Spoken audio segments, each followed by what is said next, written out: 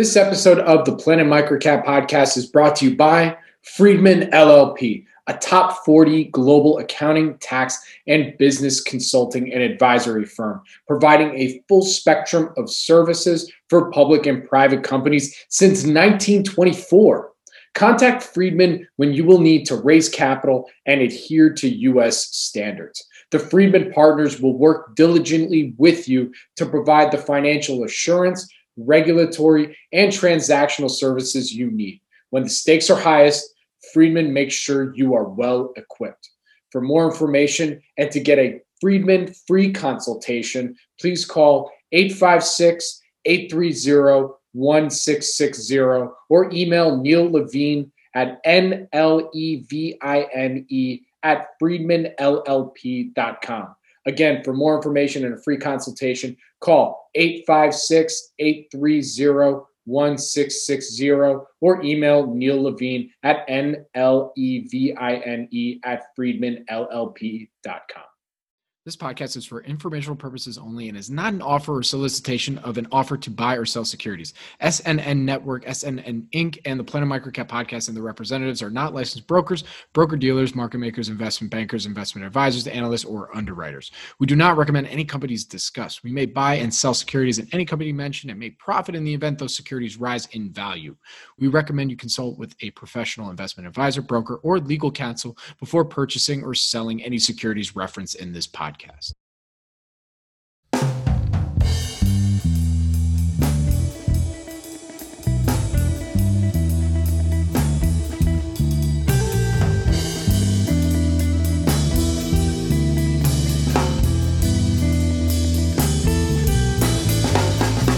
Welcome to the Planet Microcap podcast. I'm your host, Robert Kraft, and thank you all so much for the support and for tuning in. You can follow Planet Microcap on Twitter at Bobby K. Kraft. That's BOBBYKKRAFT. And you're listening to episode 166. If you have any questions or comments, please feel free to tweet at me or shoot me an email at rkraft@snnwire.com.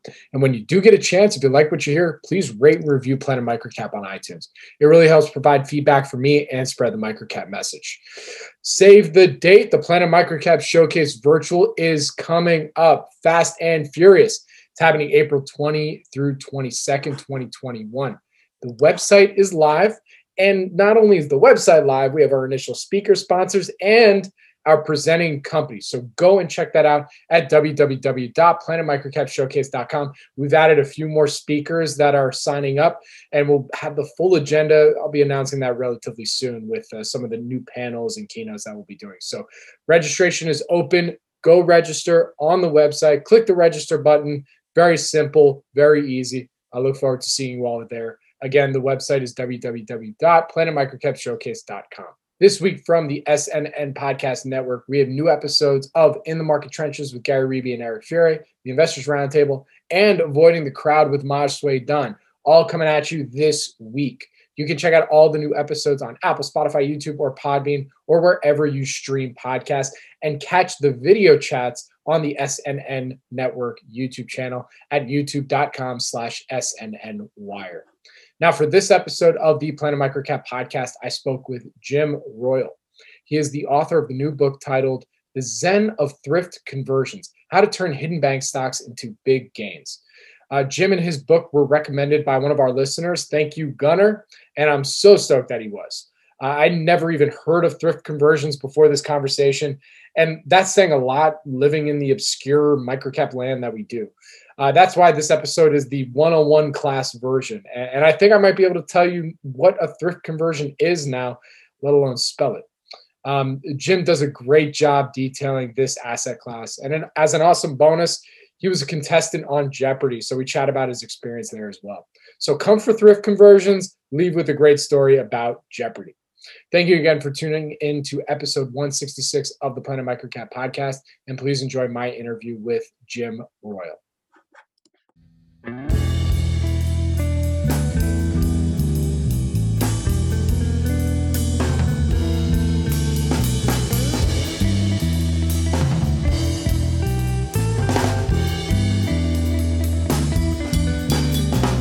Welcome Welcome back, everybody, to the Planet Microcap podcast. I'm your host, Robert Kraft. You can follow me on Twitter at Bobby K. Kraft. That's BOBBYKKRAFT. And joining me right now, my special guest on the program is Jim Royal. He is the author of the book, The Zen of Thrift Conversions, How to Turn Hidden Bank Stocks into Big Gains. We are going to learn all about it today. We're going to do Thrift Conversions for Dummies episode today. So, Jim, thank you for joining me, man. How you doing? Thanks for having me. It's great to have you on. So this is our first time meeting. Where are you based? Are you so in a library somewhere or what? Yeah, yeah, it's quite a few books in the background, right? So I'm actually based in St. Louis, and work from home normally as a reporter for Bankrate, and so the book actually came out of some my history as being an investor in special situations when I worked for the Motley Fool. So a lot of my experience and professional backgrounds from there. Oh, so you're part of the Motley Fool machine. I swear. It's like every other guest I have on here is like, when I did my time at the Motley Fool, writing on this or that thing. So what was that experience like? Clearly it set you up for writing a book on one of the most niche special situations out there.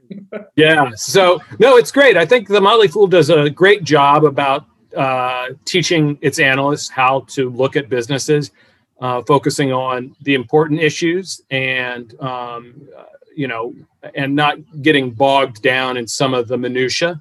And so thinking big picture and being generalists, and I think that helps. So when I was there, I was an analyst for them and investigated special situations, including, of course, thrift conversions, as well as spinoffs. And so that's some of my background.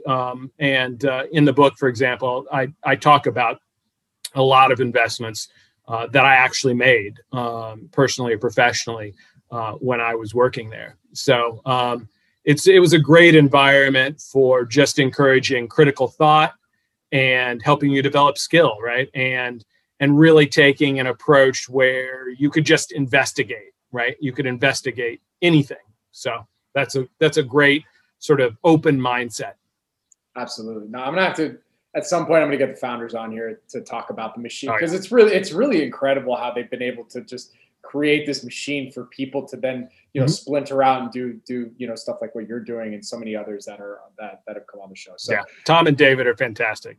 They're awesome. And so one other thing I have to touch on before we get into your background and everything like that. I know you just touched on this briefly in the interview you just did with Toby, but I mean, Jeopardy is one of my favorite shows. I got it on at 7:00 every day. I like to think I'll be a contestant one day, but then I know I'm going to run into the likes of you and get completely smoked. So, I mean, give us a little bit. How's the experience? What was it like? If it's all about pop music, I think you could beat me. I don't know. It was a fantastic experience, and of course, I'm just referencing how I blew out on basically a true daily double toward the end of the second Jeopardy round, and as basically the move I had to make in order to catch first place. And I missed this question about Adele, and so of course I have to joke about it and make fun of it whenever I can later on. But yeah, no, absolutely fantastic experience. I'd wanted to be on there since I was a kid. And so I finally, meeting Alex Trebek and just being on the show. And, even when I'm on there, and I take that daily double, and I'm like, Alex, I've been waiting 30 years to say, let's make it a true daily double. And that was absolutely the position to say it, the time to say it. And unfortunately, it was a good wager sort of structurally, right? It's what I had to do at that moment to try to get into first place. And unfortunately, it just didn't work out, right? But it was a absolutely total blast. I got to see a full week's worth of filming, and I just can't say enough. I mean, they run just a really professional shop there, the showrunners, and just it was just a blast all the way through. So dream come true, really. Absolutely. Well, here we're gonna stay on this train because, as a fellow Jeopardy fan, it seems like the strategy has changed so much since Ken obviously was the first man, and then James with how he was able to accumulate so much money and go on that run in a much shorter period of time. I mean, look, we're about to do like some like Jeopardy gameplay with parallels to investing. Don't worry, we're going to get to the book, but I mean, we got to stay on this. So, sure. I mean, how has that strategy changed? And did you try and do some of that James-like strategy when you got on there? Yeah, I mean, I think a lot of my background, like the interesting thing about Jeopardy or other similar types of games, I'm also a member of an online trivia group called Learned League, which has tens of thousands of people. Ken Jennings has been, I'm not sure if he's currently registered, but he has been in that league. And it's great because there's the game element, the betting element, and the actual knowledge element, right? And so like if you're smart, you can use that betting element to leverage that knowledge, right? So, and I think one of the things I wanted to go in strategy-wise going into the game was say, hey, look, you can beat me on knowledge, but I don't want you to beat me on the game playing aspects, the wagering aspects, right, of the game. And literally that first day, I saw a contestant lose merely because she placed the wrong bet in Final Jeopardy, right? And so there's situations in which, you know, you got your number one, number two contestant really close, right? Both of those contestants have to basically wager it all. And if they end up missing, the only way in third place you can win is if they both end up missing. So you wager based on that outcome, right? And which means you basically wager nothing. And so she missed being a champion just because of the wagering element, right? And so that was the type of move I wanted to make sure that I didn't, you know, screw up on. And, you know, going for it all on that daily double was absolutely the right move. You don't play for second place, right? You play for first place. And that was what I needed to do to play the game right at that moment, even though it simply didn't work out because of the knowledge. Right. Well, you know, the other day, I don't know if you watched this episode where I was watching it live, and the two contestants, I think, were both at like 14,200, and then third place, she was at 2,000. And what they both did, which was the right move, no doubt, was they both went all in, because let's say even if they both went all in, but then the 2,001 put in 0 because she knew that the other two had to go all in.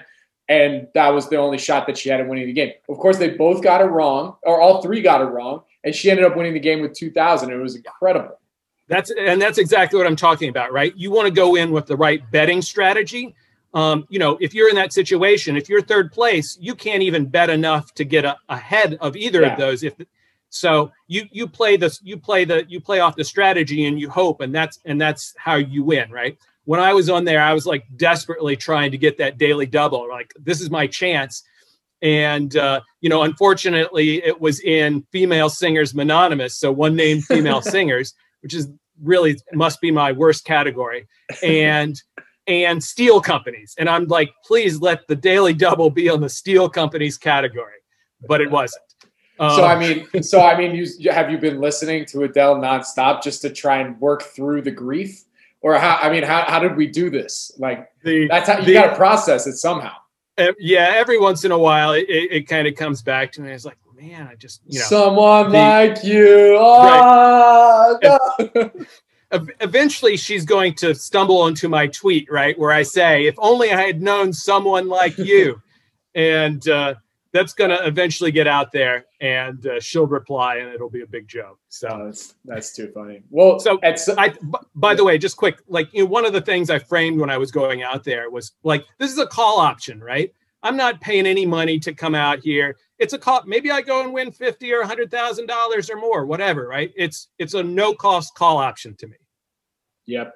Yeah, no, I mean, that sounds like especially if you're on the first game before you're, you know, next state champion, right?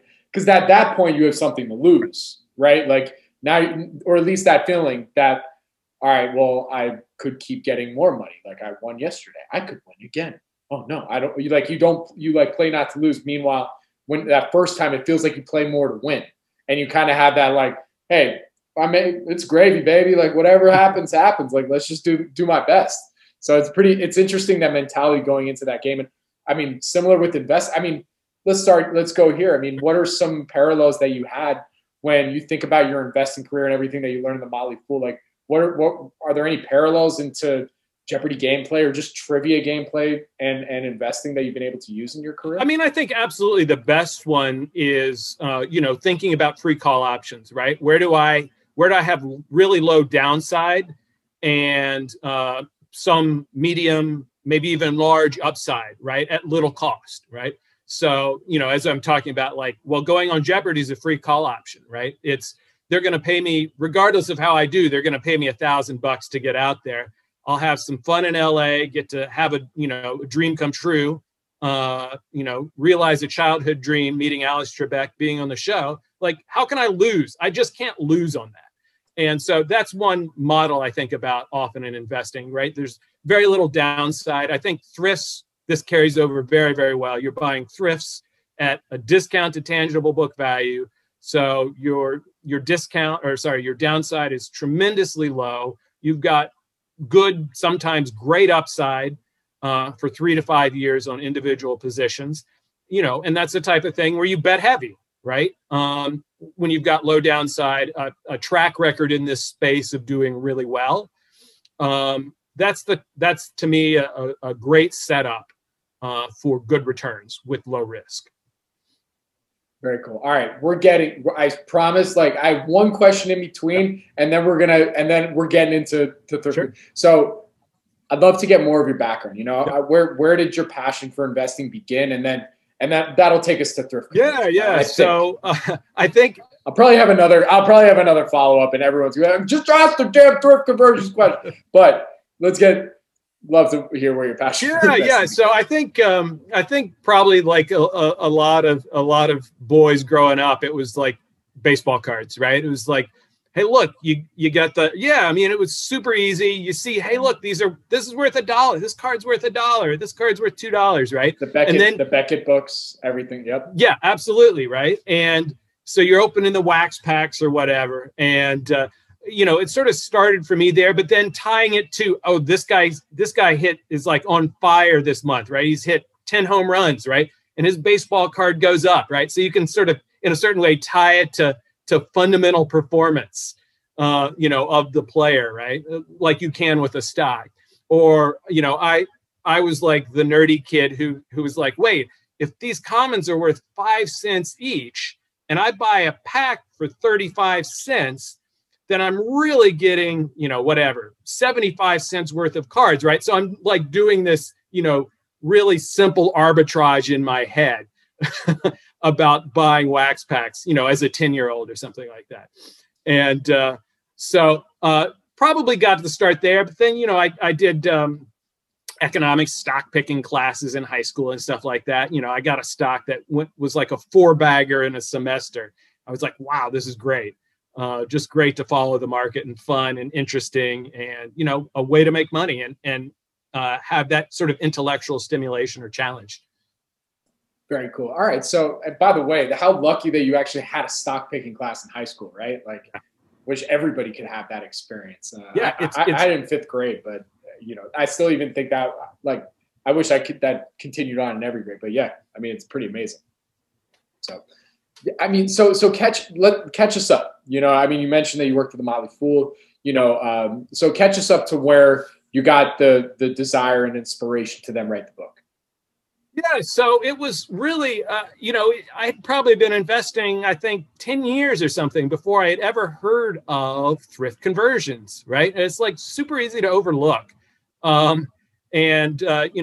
was investing in special situations when I worked for the Fool, and I'm just investigating different types and sort of stumbled onto thrift conversions. And it's like, this is really interesting. This is circa right after the financial crisis, right? 2009, 2010. And I'm just reading about with thrift conversions, low downside. I'm reading Joe Stilwell in a Wall Street Journal piece, and he's talking about being an activist and how cheap they are. And I was like, this is a great setup. These sort of small, out of the way banks that nobody's heard of, and at low prices, potential buyouts, a history of being bought out at premiums to book value. And it's just a lot of good stuff and activists to help you realize that value too, right? So there's just lots of really cool elements there. And I thought, it took me 10 years of looking at the market before I had sort of heard of these. And, because the media so often just focuses on the big names, right? Like the big cap stocks, the big IPOs. And it's just easy to miss these smaller things, which just sort of fly under the radar. So I just thought that was such a cool thing. I invested in them, had good results. And I thought it was just how about we write a book? How about I write a book that explains how these work, how they operate? There's literally no book that sort of runs you through the whole life cycle of these, how to invest in them at every stage, what to look out for, what to watch. It's all based on, my personal experience of investing in them. And it's really, I heard somebody call it a crash course in how to, invest in thrift conversions, right? And so I think that's a really appropriate way. But so I write this for a beginner or intermediate audience. But I think that there's something that everybody can get out of it with the interviews. If you're familiar with banks and things like that, I have interviews at the back of the book with the three big activists in the thrift conversion space: Joe Stilwell, Larry Seidman, and Rich Lashley. And they talk about how they view banks and how they invest. And so I think it's just a great cap because those guys are so vital in the thrift industry, right? I don't think there's another industry that is so dominated by activist investors as thrifts are. And it's great if you're a minority shareholder in those. So anyway, okay. Roundabout answer. Right. Oh, no, we're good. Now I think we're ready for the thrift conversions question. Now, as I said at the open, this is going to be the thrift conversions for dummies episode. So for those who actually know what they are, this is probably going to be the part where you're going to be like, all right, okay, get to the meat, for me. But so thrift conversions for dummies, what are they? And maybe can you give us an example?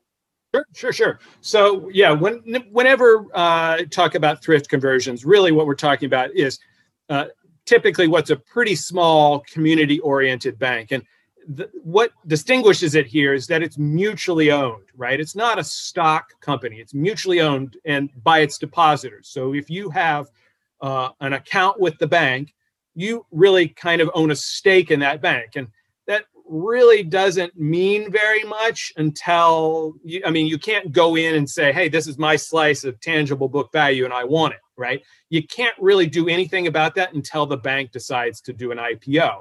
And then you basically get first crack at taking a stake in that business, right? So you are given the right to buy stock in the IPO ahead with more preference than anybody else, right? And so it's a great opportunity. And it's a great opportunity because basically you've got all this tangible book value, all this book value equity that's sitting in the bank that in a real sense, nobody has an economic claim on, right? So when you buy into that bank, you effectively get a share of that for no extra cost, right? So your money in it, unlike in a traditional IPO, right?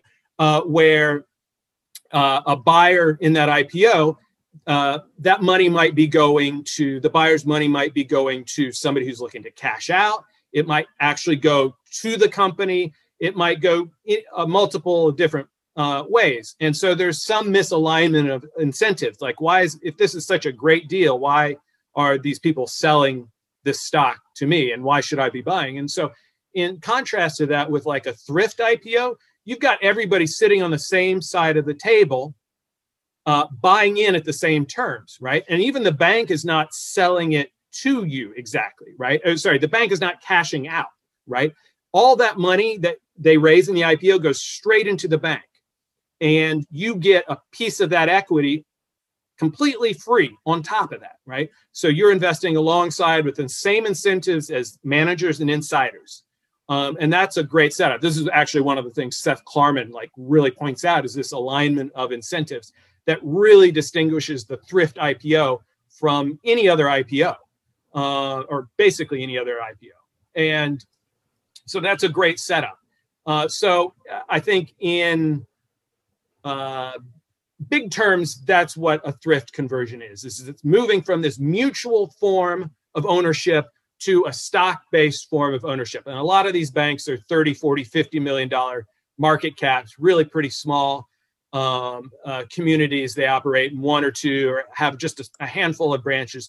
There's no way you would have heard of them, basically. So here's my first dumb follow-up question. So maybe we need a quick background on what is the traditional ownership structure look like for these community banks, just to get a better idea of, going from this mutual form to then a stock form of ownership. What does that look like? Yeah, so the bank is managed, right? I mean, somebody's managing it and somebody holds that, but it literally is mutually owned. That doesn't, like, if you're a depositor, that doesn't mean anything in terms of your ability to access any capital in that bank, right? You don't even have an economic claim on that bank. And in fact, really nobody has an economic claim on as an owner on that bank. Sometimes they're structured, there might be a mutual holding company that technically owns the banking operations, or the bank that actually does the loans. But there's no actual owner of that capital, and that's what's striking, right? And that's what helps create the opportunity. There's always a sort of, because of that structure. If I put up money, there's always going to be something in excess that's given back, right? So you basically, by design, have to get something more than you've put in. And so that's part of the really interesting structure, and of course, when it goes public, then it's a stock form of organization, and the shareholders legally own that capital, at least en masse. Got it. So then who gets, you mentioned, sorry, but I wanted a little clarification. Sure. So then who gets access to the actual IPOs? It's anybody that pretty much deposited money in that bank now has access to basically it? That's it, right? There sometimes you'll get a few little I would say 95% of the time it's the depositors. Sometimes the borrowers every once in a while get some access, but it's usually almost only depositors and the employees, directors of the bank. And that's, having a deposit account is what entitles you. It's like a subscription right? You have the right to participate in the offering, in the IPO. Sort of by design, these typically go off at $10 a share, and that money goes straight to the bank and basically recapitalizes the bank. Got it. All right. So why is it then called a thrift conversion? I mean, I get the conversion part, right? Yeah. But why is it a thrift conversion? Because you're basically getting it cheap, or like you think thrift, you think cheap, right? So that's right. So thrift is just a sort of old line term for a savings and loan or a mutual. It would sort of be a little more accurate to say mutual conversion, which is a really another very typical term for these. And so the thrift is also, a common term for them, and so that's where it comes from. Just sort of an old timey word for a small bank, small savings and loan. Got it. Okay, so then the upside is, when from an investor's perspective, is okay, I want to invest in this IPO because I know that we all are getting all of our incentives are going to be completely aligned, and it seems like it's much easier for an activist or activist investors, or let's say one activist investor, to pool a lot more money in order to make sure that the company, after it goes public, is being run in a way so that it's friendly to shareholders. And that is that really the thought process there? Yeah, I think that's a lot. The activist investors here tend to focus on the banks that are not particularly well run, where they're the real, they tend to be the real catalyst. And of course, on the banks that aren't well run, they tend to trade at cheaper valuations. And often when these banks come public, they have often mediocre at best corporate governance. You've got directors on the board who have never served on any other public board. They tend to be sort of local business leaders, or buddies of the managers of the bank. And so you definitely have some governance issues here when these things go public. And activism or activists help sort of counterbalance that. And that's a real important dynamic here. An activist can typically take no more than a 10% stake, but often that's a really huge stake, or has a huge outsized impact, especially if they can get a person or two on the board and help sort of shake up the board and get things moving if it's stalled or not taking action on shareholders' best interest. Got it. All right. So, I mean, where have you found the most success when looking at these opportunities? Is it after they've been public for a while and, maybe it was a great deal at first and now it's quote unquote a fallen angel? Or is it better to look at it at the IPO and with fresh investor, the activist group and when's kind of the right time? I know there's no right or wrong answer here, right? But curious your thoughts. So I think the way to think about this is think about a typical model for thrift conversions, right? And so a typical life cycle here would be you go public. A year after that, you can buy back stock, repurchase your own stock. And if it's trading, as many of these are, maybe most of these are, at a discount, sometimes a really substantial discount to tangible book value, then you get immediate accretion, right? Immediate gain in tangible book value per share by buying back at a discount. And that's after year one. And then after year three, you can be acquired, right? And it's not unusual for a big chunk of these banks to be acquired in between that year 3 and year 4 period, and then year 4 to year 5 is another big takeout period. So a lot of these banks are acquired about 5 years after they go public, and at least over time, about 70% of banks of these thrift conversions have been acquired. And typically, at least on average, it's been about 140%, not quite 140% of tangible book value. That's been trending down a little bit over time as rates have fallen and whatnot. So that's a sort of typical life cycle of one of these. And sorry, to get back to your original question.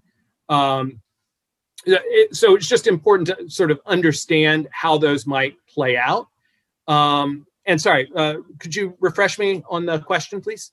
Yeah, no worries. Yeah, look, sorry, I this is honestly because I didn't. Full disclosure, I didn't read the book, but so that's why I'm going dumb question one after the other. But you're talking about the question that you before. Oh, in your experience, do people tend to invest in these, after it's already gone public, and then? Right. And then, or do they tend to look at it like professionals like you that look at these on a constant basis? Do you look at the IPO? Right. So I think multiple things. Part was you look at that life cycle, that sort of really typical life cycle, and then you think, where can I fit in? A lot of people are going to invest with that model in mind, right? I'm going to buy relatively early on at a discount, and then just ride through each of those checkpoints. Until maybe we get a buyout in a 3 to 5 year period. That's one model. Some of these have been kicking around for 10, 12, 15, sometimes 20 years. And, that model, if you're betting on a 15-year-old one to get bought out, it might happen, but it also helps if you've got an activist in there pushing and things like that, right? But a lot of these, as I say, typically are bought out in the 3 to 5 year time period. And that's a lot of the model, right? So you invest early or invest at a discount and continue to hold on until you see that appreciation, right? Of course, banks aren't stellar earners here. And a lot of these banks are making 2, 3, 5% returns on equity, which is not stellar. You're not going to retire rich on that. You're going to retire rich on the multiple expansion, right? And so, fine, you get a little extra juice from the ROE, growth in book value, but it's really multiple expansion that drives your returns here. So why is the ultimate exit more often than not an acquisition of these, rather than just continuing to grow? Yeah, so I think that really lies in the fact that these banks are small. They've got no scale. They will never have scale. And the economics just aren't there for them really to make acceptable returns on equity, right? I think in general, if you see a thrift making 7% returns on equity, that's really pretty good. And it usually has to be, let's say, more than $1 billion in assets or something like that to be able to do that. A lot of these thrifts are not especially well run, even still. There's technological issues, that sort of constant investment in technology that's needed to keep these small banks in business. The legal costs, right? And it's like you'd much prefer to spread that out across a bigger asset base, or just basically plug that into somebody else's distribution and management sort of network or technology platform. And that's going to end up being much more advantageous for everybody. And that's the real value add here or that's the real way to make the money here, right? You would never otherwise pay 1.2 times tangible book for a bank that's earning 2% return on equity, right? It's all the cost savings that can be taken out of the business, all the management that can be stripped out, and all those other costs, right? And so, Rich Lashley is estimating that, you can take 50% of the cost out of these businesses, right? So that's really significant cost savings. And so the economics of consolidation are just undeniable here, right? We've had, and just as a historical point, we had something like 40,000, financial institutions back in the mid 80s, and we're down to about 5,000. Wow. And maybe 450 of those are thrifts. So it's just going to keep coming. It's, we're going to have more of these. They're going to be consolidated and bought out. You just can't over time fight the economics, right? Right. Well, that actually led to my next question, and I guess it pretty much answered it for me, because I'm thinking to myself, well, are all community banks that are public considered thrift conversions, or am I off there? Yeah, so it's the ones that used to be mutually owned, and that's certainly not the case for many small banks. So some are community focused, right? Started by somebody in that local community, but that were not mutually owned. Okay. And so that would be a different setup if those guys went public, right? There's different sets of incentives than you would have for a typical mutual conversion, but you might sort of still have a similar end game in terms of these guys being bought out, the sort of non-mutuals being bought out because the economics simply aren't there. Got it. All right. So then how do we separate the riff from the raff? What's the crap and what's the, all right, these are good. This is good criteria for potential investment in this. Yes. So I tend to, I think the book, what I try to do in the book is really just give you, I have my sort of 9-step checklist, which is really just 9 things that you can look at really quickly to get a read on the business. And I sort of even further simplify that to just 3. Just as if I want to look in 1 minute or 2 minutes to figure out, is this worth even more time? Or, so I really go to the price you're paying. So the price relative to tangible book.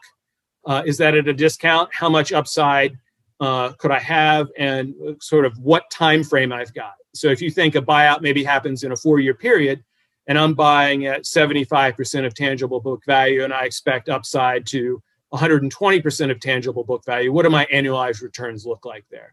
So thinking about price of tangible book, thinking about return on equity, I don't care about the level so much as I care about just consistently being profitable, right? You just can't expect great things out of these thrifts in terms of their fundamental performance. that's not where you get the juice here. You basically get it from them not blowing themselves up.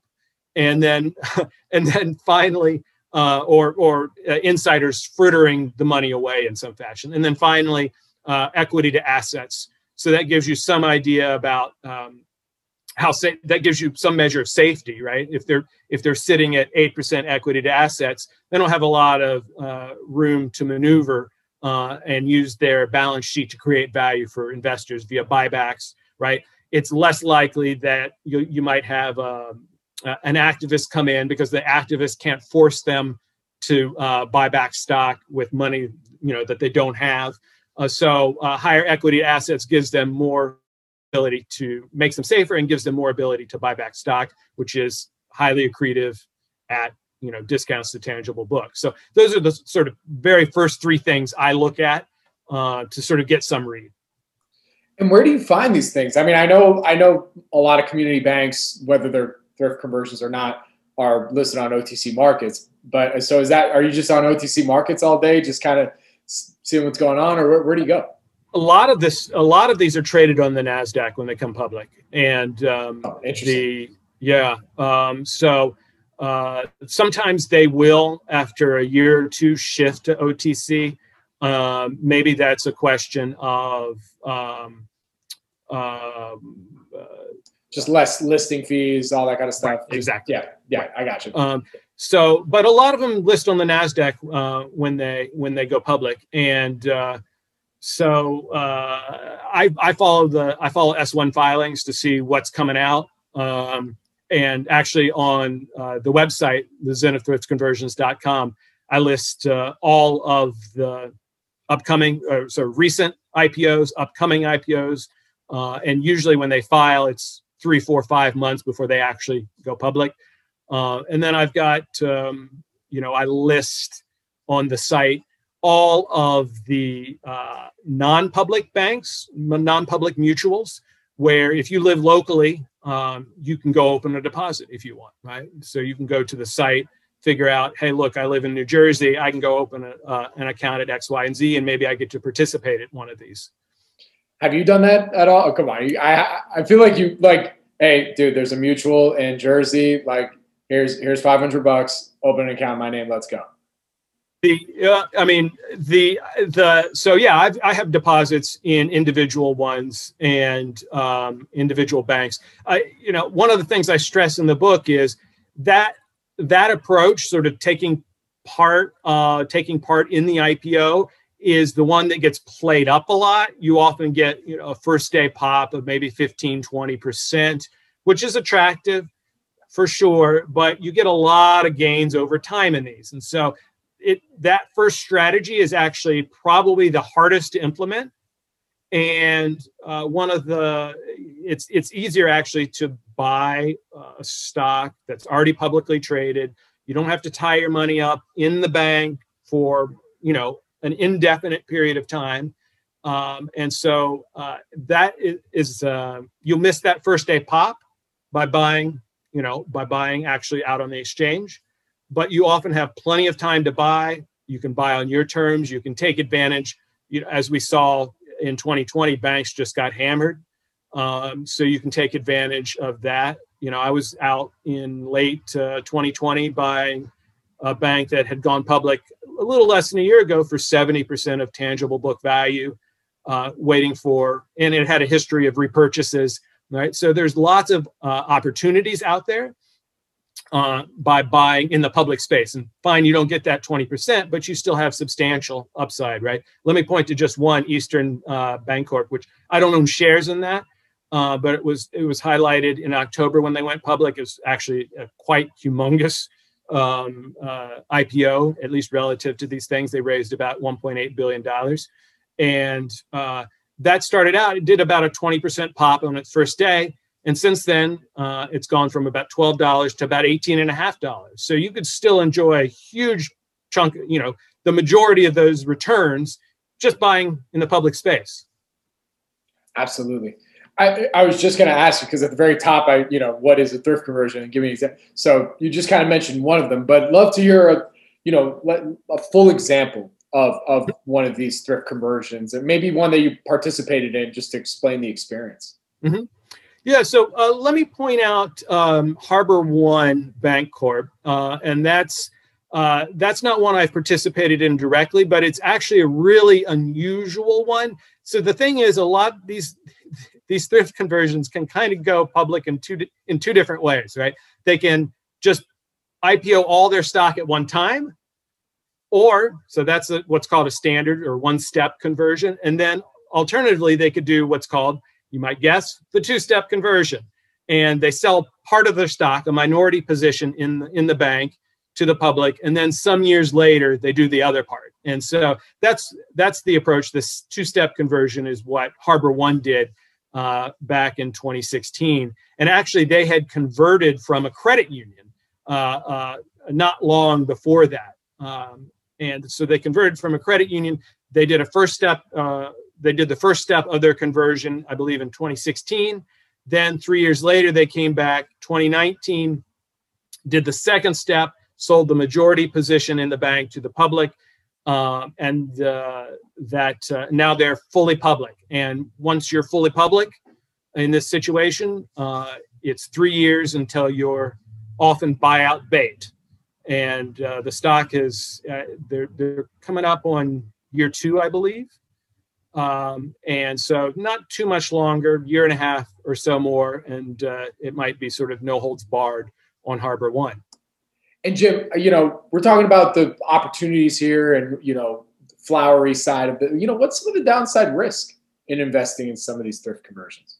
Yeah, so I think that's one of the things, that's one of the reasons you look at your valuation and you look at how much equity to assets they have, right? You typically don't look too closely. You don't have to worry too much. If the bank is consistently profitable and has decent loan metrics, you're not going to blow up the bank here. The real risk here, I think, is management doing something dumb with the cash that they've got, going out and making an acquisition, buying a bank at above tangible book value when their own stock trades at substantially below tangible book value, giving it away in compensation in some fashion or perks in some fashion. So that's a lot of the ways that this is going to blow up is through bad management moves. And you sort of guard against that by having a big chunk of equity and looking at the history and making sure that it's at least not being run too poorly. And and the ones that are the ones that do look sort of spotty, that's some of the value of having that activist in there that helps protect that downside, right? Because they're going to fight for things that are really going to help shareholders. And so there's some marginal banks that are, it's like, I would not invest in this except for the activist. And the activists just do not let go in this space. They do not let go. All right. Well, I'd love to hear an investing experience in these things that you've had that you learn the most from, where you're like, okay, I thought I knew everything about thrift conversions, but that takes the cake right there. Yeah, and that maybe set you up for the future. Yeah. So I'll point out really one oddball one that I discuss pretty well at length in the book, and it's still out there. It's still publicly traded, and it's just so weird that it's TFS Financials, so TFSL. And I don't own stock in it, at least currently. I have owned stock in it. And it's in this weirdo. So I just described the sort of the the first step of a conversion and then the second step of the conversion. Well, these things trade publicly when they're in this kind of limbo state, right? And that's the situation that TFSL is in. And for many years, they went public in 2007, and for many years they really aggressively bought back stock. The stock was trading sometimes at 40% of partially converted tangible book value, and so they're out there buying it really aggressively. In some quarters they're literally buying back 4.5% of their publicly traded stock in a quarter, right? So like one year they went out and bought 16-70% of their stock in the year. And over like a 3-year period, I think they bought about 30% of their stock. But because of the way the reporting works under GAAP, that's virtually impossible to see. Because under GAAP, you're reporting these majority shares that are held by the mutual holding company. And I realize this is really kind of getting technical, but these majority shares that are held by the mutual holding company that haven't been sold to the public, that have no economic claim on the business, and are really, in a real sense, unissued shares, are being counted as part of the total share count. Right. So the company hasn't received any value, right, for that stock, and yet it's still sort of counted. So as you can quickly see, that really dings, that makes the market cap look really, really inflated when it isn't. It makes your earnings per share look much, much less. And so that it helps make a bank like that look invisible, right? For many years, it looked like it was trading at 250% of tangible book value. When it's actually trading at 50% of partially converted tangible book. And so there's just this weird disconnect. And so one final point I want to make on this is, so they bought back stock, lots of stock for years, and they paid a dividend. And guess who was entitled to this dividend? Only the publicly traded shareholders, right? The mutual holding company that held stock for on behalf of depositors would waive its dividend. So you'd have this bank where the only economic claim on it was the publicly traded shareholders. And so they would, around about 2014, they started a dividend, and then they would take out a huge chunk of stock, let's say 10% of stock, and then they'd raise their dividend. And then they'd take out more stock and raise their dividend, right? And so they started at, I don't even remember, 25, 30 cents a share, and then it's up to about $1.10 a share dividend on what at some points has been a $15 stock. And they're still only paying out, 60% of their earnings, right? So, but because of that weirdo structure, you can't see it. In fact, it looks like the bank is overpaying its dividend by 5x, right? It looks like there's no way this dividend is sustainable. And yet they're still significantly covered.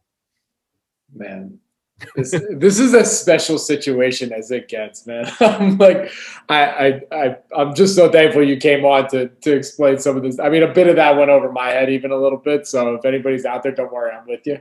But but I recommend getting the book, because I think Jim does. Again, I haven't read it, but if you go on his website and heard some of his interviews, he really does a good job at explaining how this all works and what the opportunity really is.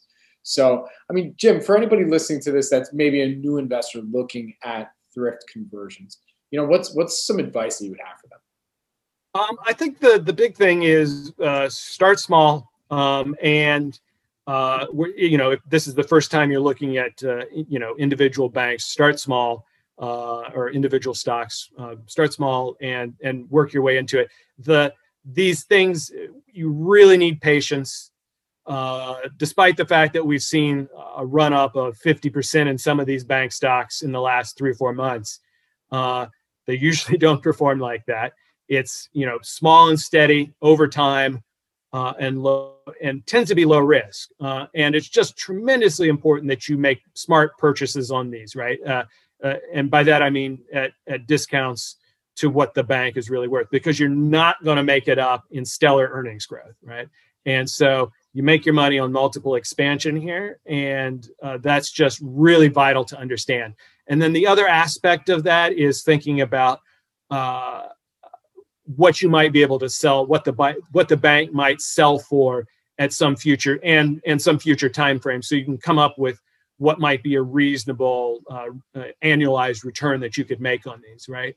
And it's really striking. You think, well, an 80% discount to tangible book doesn't sound so like such an amazing discount, but if you think if the bank could go for 1.2, 1.3, maybe even 1.4 times tangible book in a 2 or 3 year period, you annualize that, and that is 20% plus returns, right? Or it could be 20% plus returns and you have that low downside. It's just really important when you're a new investor in these, thinking about what types of annualized returns you can get and making sure you're buying smartly. Very good. Well, listen, Jim, before I let you go, how does it feel being a Royal in Cardinals town? Being a Royal in Cardinals town. Oh yeah, no, it's I haven't gotten any flack for it. When I was growing up, I used to be a bat boy, and that's awesome for during spring training and for the Dodgers in my hometown, and so was just always loved baseball, and of course baseball cards, and it's fun to now live in a city with a winning tradition, and sort of. I've only been here a couple of years now, but it's been a fun place. Hey, last year was a great year to be a Dodgers fan. I mean, to be any LA sports fan, that's for sure. One last question. What was the most valuable baseball card that you had when you were a kid? When I was a kid, probably that iconic Ken Griffey Jr. card, that number one card on the Upper Deck. That was the inaugural year of the Upper Deck cards, 1989. And Ken Griffey was the very first card in there. Yeah. So probably that one. Wow. That's a nice card. I got a Derek Jeter rookie card. I think it's a Topps one. And I'm Jeter guy. What can I say? But I have all my stuff in a storage bin somewhere. So I think it's probably about time to dig some of that out. But with that, Jim, where can my audience go and find everything they want to know about you, follow you on social media, and also to buy the book? Yeah. So the zenofthriftconversions.com has it all. We've got links to buy, as well as I mentioned before, recent IPOs, recent conversions, links to the prospectuses, so you can get right into the details if you want, timelines, and then of course any thrifts that might be in your area where you want to be a depositor, right, and see if you can get in on one of these IPOs from the ground floor, and then otherwise just you can subscribe there or follow me on Twitter, Jim Royal PhD, on Twitter. So yeah.